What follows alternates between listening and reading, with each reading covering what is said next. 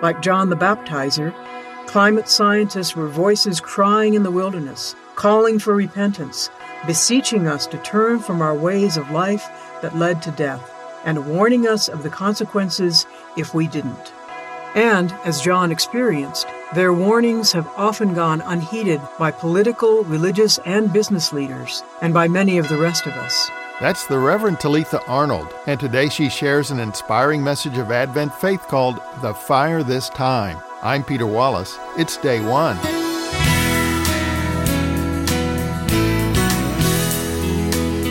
Welcome to Day One, the weekly program that brings you outstanding preachers from America's historic Protestant churches, sharing insight and inspiration from God's Word for your life.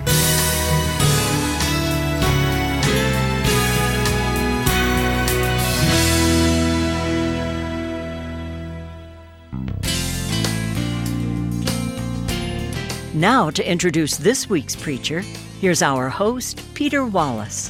Thank you, Sherry. Today on Day One, as we continue in the season of Advent, we're delighted to welcome the Reverend Talitha Arnold, Senior Minister of the United Church of Santa Fe, New Mexico.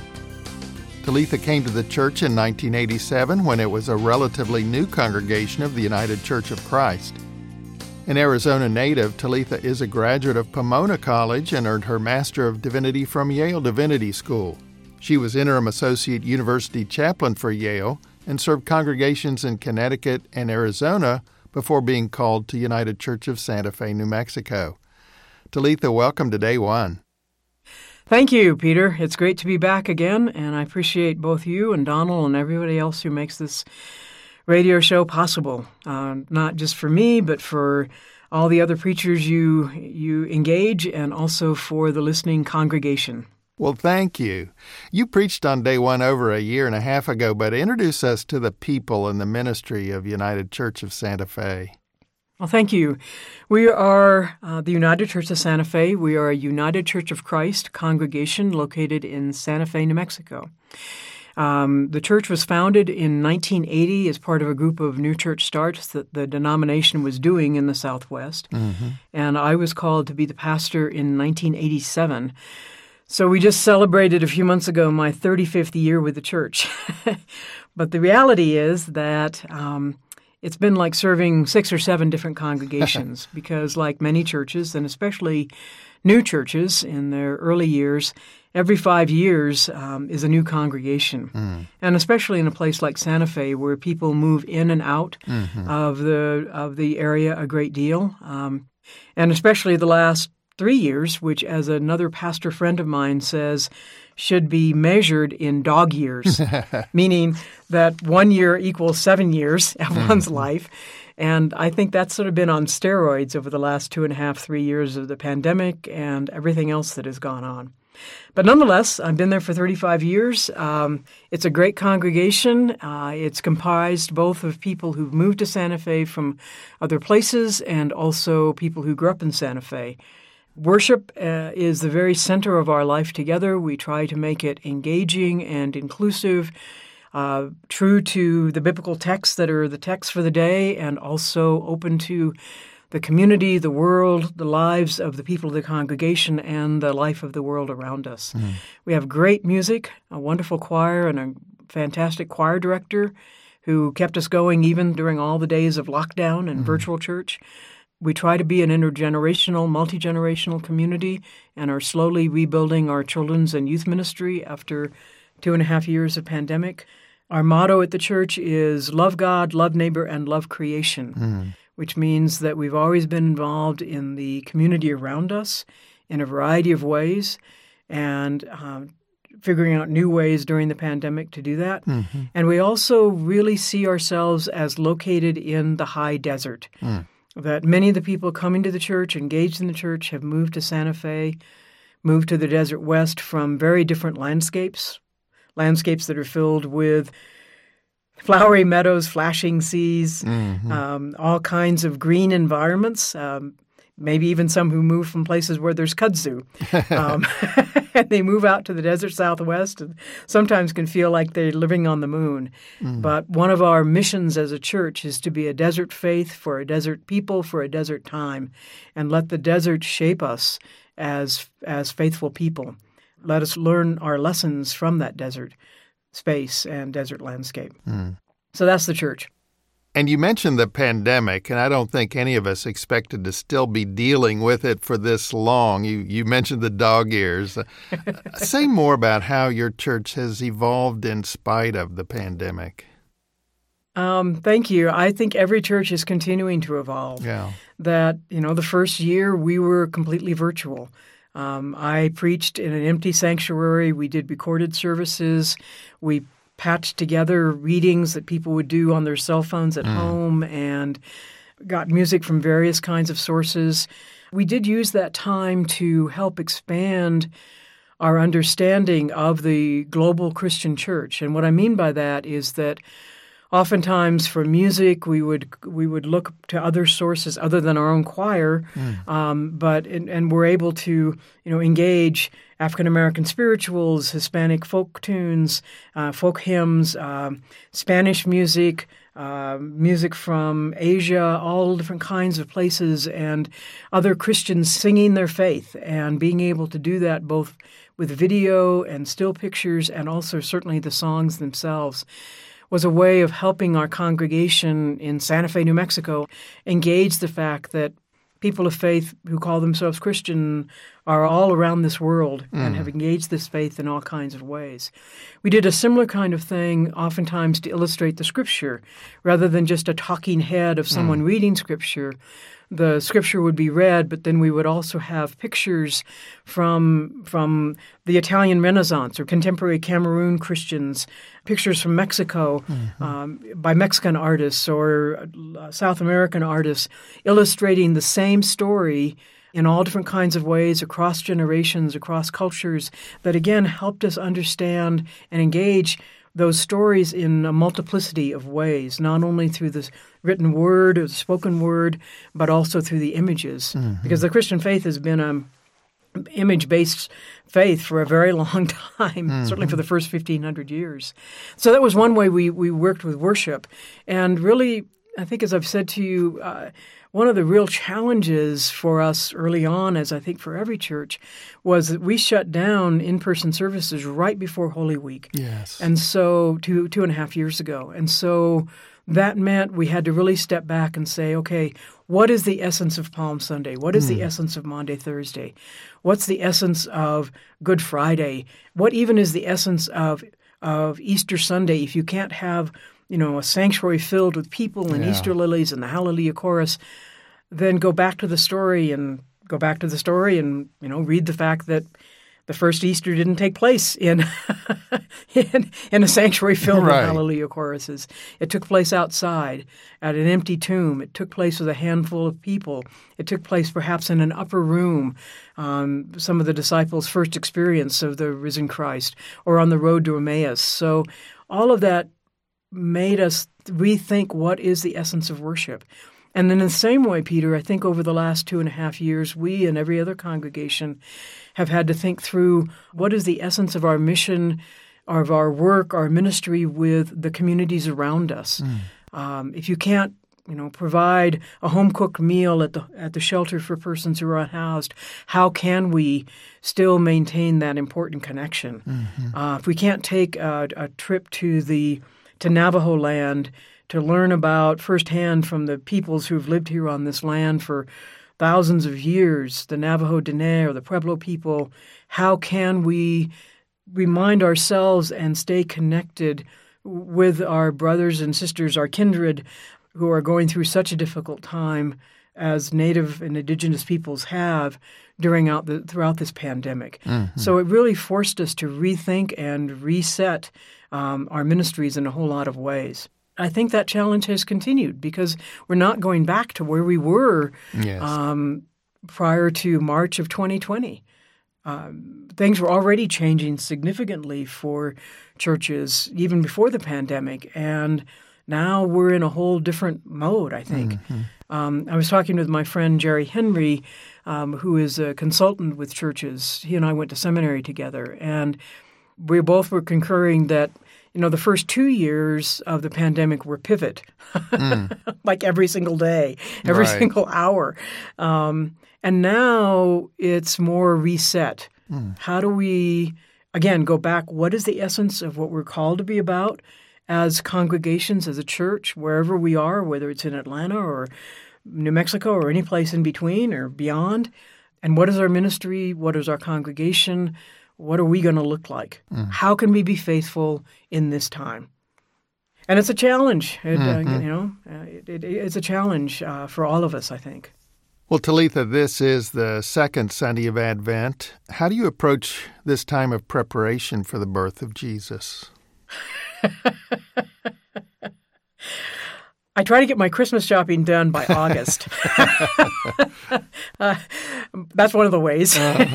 So that, because, if I don't do that, my family, which is spread out throughout the country, they don't get their Christmas presents until the next 4th of July. That's one way.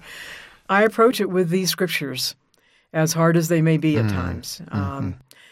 It is a time in which I pretty much, I'm United Church of Christ, so I'm not bound by the lectionary. But I find that I always in Advent do lectionary preaching because consistently the 4 scriptures, the Hebrew Bible, the Psalm, the Epistle, the Gospel, they all challenge me to step back from all the busyness of the season and really, once again, get to what is this Christmas thing about? What is Advent about?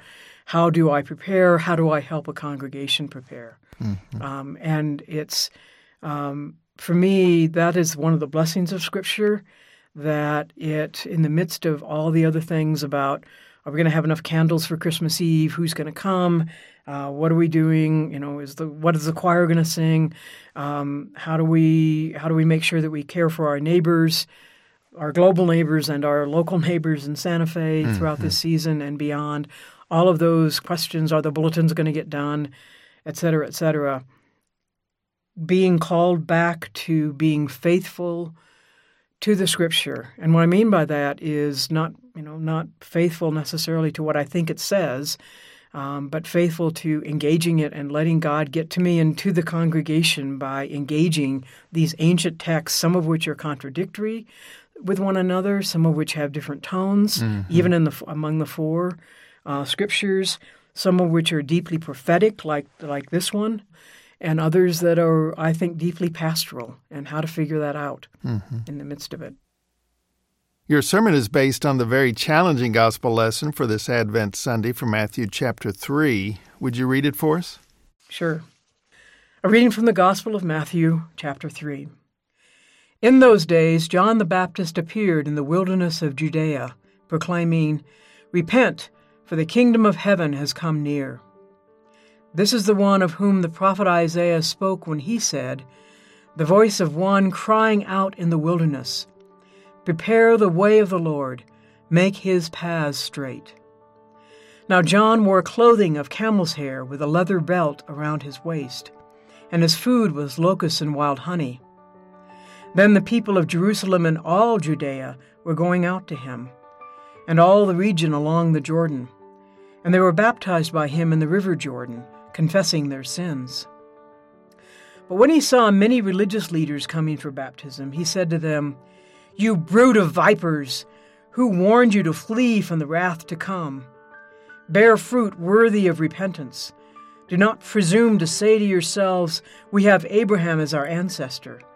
For I tell you, God is able from these stones to raise up children to Abraham. Even now the axe is lying at the root of the trees.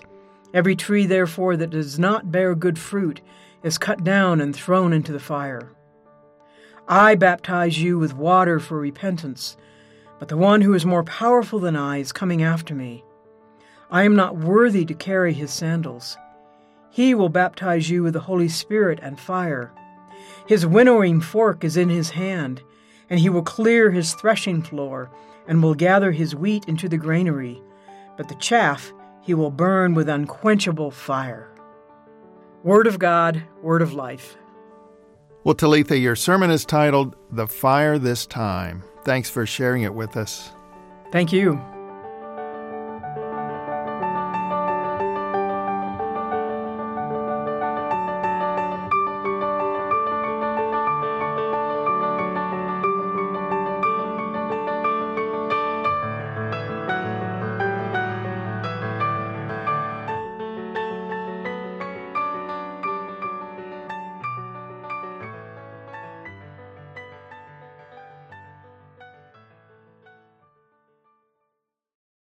I did not want to write this sermon. I did not want to deal with this scripture from Matthew. Not on the second Sunday of Advent, not 3 weeks before Christmas, when churches will be filled with people wanting to hear the shepherds cooing over the baby Jesus, but are instead confronted with gaunt, fashion-challenged John the Baptist, yelling at them to repent. It's already a struggle to keep the congregation from singing Christmas carols or putting up the Christmas tree. Do we really have to talk about this steely-eyed, sun-wrinkled prophet preaching, "Repent, repent, or be ready for the fire"? Another preacher once said of John the Baptist, "He's not someone you'd invite to a dinner party." Why then do we let him show up 3 weeks before Christmas? Couldn't this passage wait until Lent? There's another reason I didn't want to preach this sermon or deal with this scripture. I know about unquenchable fire. I live in the western United States, Santa Fe, New Mexico to be exact, where this past April, 2 fires broke out in the mountains north of here, merged into the largest fire in New Mexico history, and burned out of control for months. The normally crystalline blue skies of northern New Mexico were gray with ash and smoke. Hundreds of people were evacuated, including members of the congregation I serve. By the time the rains finally came, fire had consumed 400,000 acres of some of the loveliest forest and meadows you've ever seen. No human lives were lost, but the death toll of other creatures was unfathomable. Deer, bear, bobcats, rabbits, lizards, snakes, and the fish in the rivers and streams now polluted with ash. The fire also devastated historic Hispanic communities that date back to the late 1700s and early 1800s, and destroyed the livelihood of hundreds of Norteños who depend upon the forests and grazing land for food, wood, and other resources. It wasn't the first such fire in northern New Mexico. In May 2000, a crown fire in the Jemez Mountains near Santa Fe burned 50,000 acres and forced the evacuation of 20,000 people from the city of Los Alamos, the birthplace of the atom bomb. 10 years later, the Conchas fire again threatened Los Alamos and burned 150,000 acres, the largest fire in the state's history up to that point. At the time of last spring's Hermit's Peak Calf Canyon fire in northern New Mexico, 20 other fires were also burning throughout the state. This year, as in the last 2 decades, wildfires have raged from California to Nebraska, Texas to Alaska, and they are bigger and hotter than anything we've seen before. Moreover, fire season in the West used to begin in June, not April. Now it's year-round. Last year, a week after Christmas, a wildfire swept through a subdivision in Boulder County, Colorado, killing 2 people and destroying hundreds of homes and buildings. Fire has always been a fact of life in the mountain and desert West. For centuries, it was nature's way of restoration and renewal, burning away the underbrush to let stronger trees grow and the forest flourish. Not unlike John's call to repentance and the need to clear away the deadwood of our lives to let new life grow. But the past decades of these unquenchable fires are something new. 70 years of fire suppression and poor management have resulted in sickly matchbox forests that stretch from Arizona to Alaska.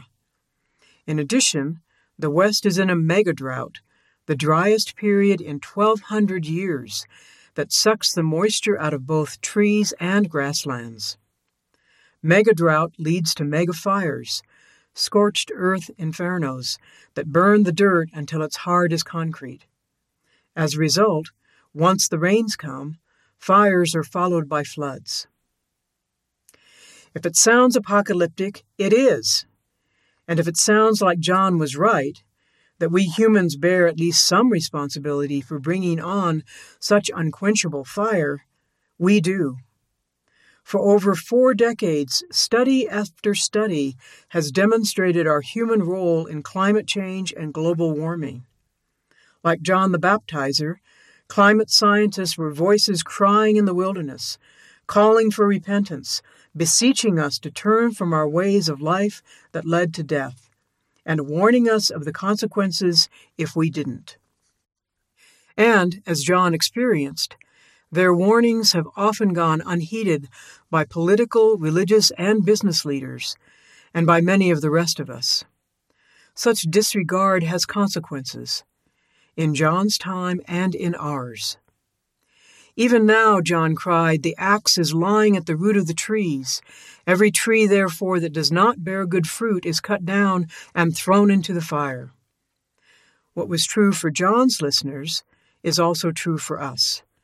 At least in the West, we are being baptized with fire. And we can't blame God or Mother Nature for this fiery baptism, nor for any of the other results, floods, hurricanes, sea surges, king tides, of our human role in warming the planet and changing the climate. Like the crowds that flocked to John, we have responsibility for our choices and the impact those choices have on creation and on our neighbors all around the world. For those of us in the West, along with our prayers for rain to end fires, we need also to pray for the strength and will to repent. Unquenchable fires, calls to repentance, cries in the wilderness, and gaunt, fashion-challenged, fire-breathing John the Baptist. So do you see why, especially 3 weeks before Christmas, I didn't want to engage this scripture or preach this sermon? But 3 weeks before the birth of the one who showed us God's love by pointing to the birds of the air and the grass of the field, the birth of the one whose ways of life and love overcame all our ways of death, the birth of the one God gave us because God so loved this world. May this hard scripture call us to repent, to turn from death to life, not only for ourselves, but for this planet and for generations yet to come. May John's cry in the wilderness bring us back to the Creator of heaven and earth. May his cry change our lives that we might love this world, its peoples, its grasses, its forests, its fields, this earth, as God so loves. Thanks be to God. Amen.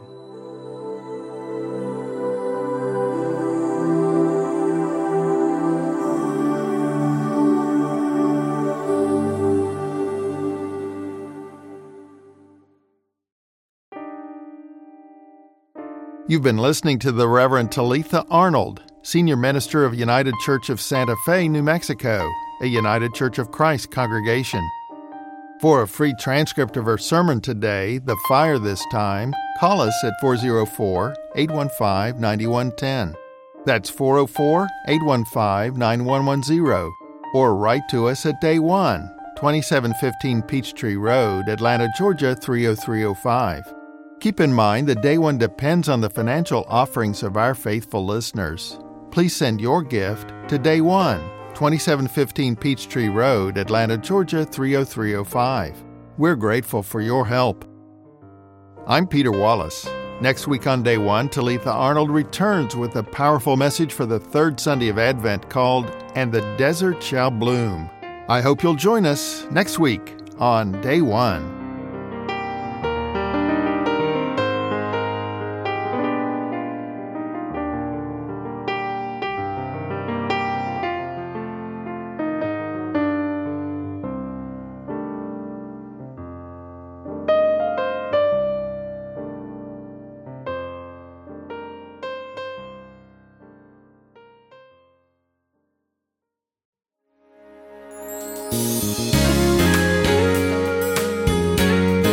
Now, our Day One preacher, Talitha Arnold, offers some final reflections about her sermon today, The Fire This Time. And Talitha, you opened your sermon asking, why do we have to deal with this steely-eyed, sun-wrinkled, fashion-challenged John the Baptist at this time of year when we're all yearning for the joy of Jesus' birth?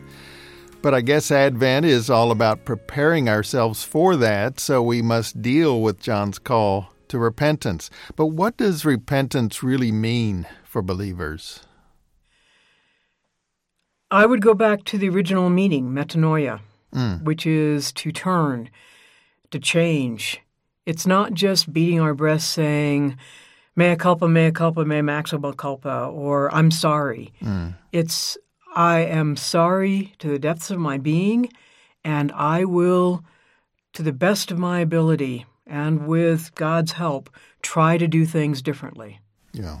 And I think that's true whether the call to repentance is on an individual basis or in a friendship or a family relationship or a work relationship or something I have done either inadvertently or consciously has hurt someone else.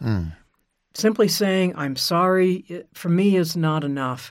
I also have to say, what can I learn? What do I need to know? How can I do things differently?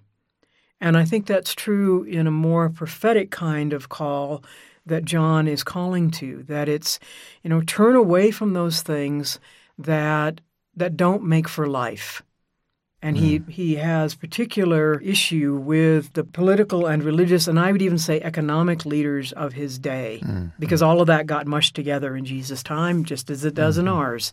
And that it's saying, look at what you're doing, either individually or together, as a community, as a nation, as a church, as a business, and what do you need to do differently? What must you do differently?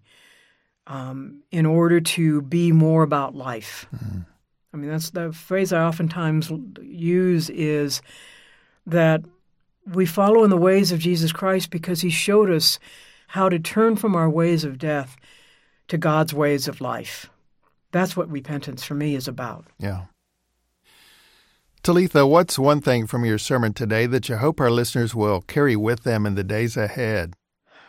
That to do that, to repent, and especially as it relates to caring for, loving for creation, loving creation, caring for the environment, whatever, addressing climate change, it is part and parcel of our call as Christians. That repentance is not just something, oh, I'm a bad person, or no, I don't love Jesus enough, or whatever. Well, loving Jesus, loving God, means loving the world that God created. That's what I hope people might take away from this. That, the one who was born in the stable in Bethlehem, who, as I say in the sermon, looked to the birds of the air and the grass of the field, looked to farmers and shepherds caring for the land, who gave his life for those who were often overlooked, the poor, the disenfranchised, the sick, that if we love Jesus, then we got to love the people Jesus loved, and we got to love this creation that Jesus loved, and that God gave Jesus to us because of love for this world. God so loved the world that he gave his only begotten Son. It doesn't get more basic than that, I think, as we get ready for Christmas. Loving this world. Talitha Arnold, thank you for being with us, and we look forward to having you back next week. Thank you, Peter.